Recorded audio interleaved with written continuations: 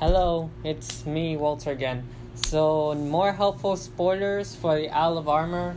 I guess this is something I should have said last time, but maybe it shouldn't. It's a thing that doesn't need to be said. But, hold on.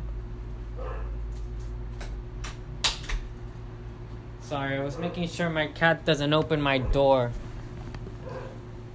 It's held up by a shirt, and she pulls the shirt and she gets out. But I'm not feeding her right now because I'm trying to make sure she doesn't eat too much food. My fan just got disconnected. The good thing is that the fan that I have is not too loud like the other one, so you can hear me, I hope.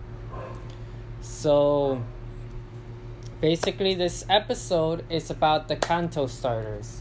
So, I see that,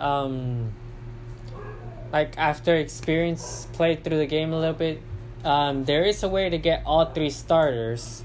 So, but it also depends on which Gigantamax form of the starters you like the best.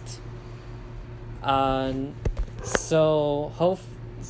that might depend on how you choose your starters. But I don't know, I kind of feel a little regretful since on Pokémon Home, like I said in the episode before, that you can choose a starter in Pokémon Home. Though this starter doesn't Gigantamax, so that's what's different about it. But this would help you if you want to complete the Pokédex. So let's start with the first Kanto starter you're gonna get.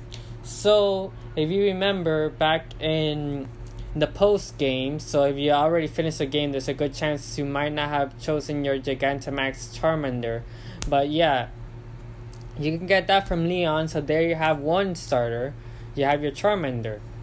And the second starter would be the one you got from Pokemon Home. And your final starter, if I'm not wrong, it would be the Gigantamax one. So I'll give you an example of how I wish I would have done things. So if I would have known this, what I would have done was first...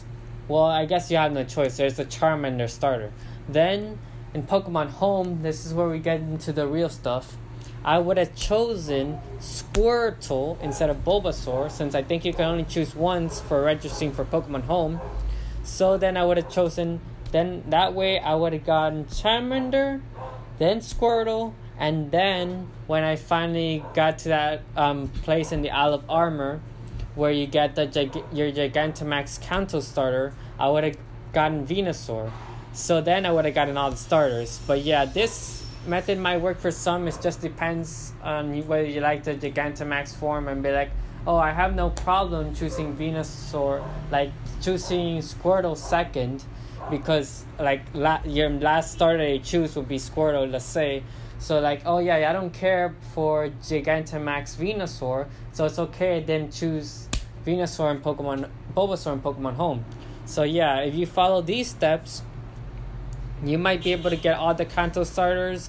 But yeah, if which Gigantamax form you get might influence, so you might like want to choose the same starter again just because you want that Gigantamax form. But hopefully with this you can share with your friends so they can all get all the Kanto starters in the Galar games. So hopefully this has helped you, and if I come up with another helpful spoiler, stay tuned.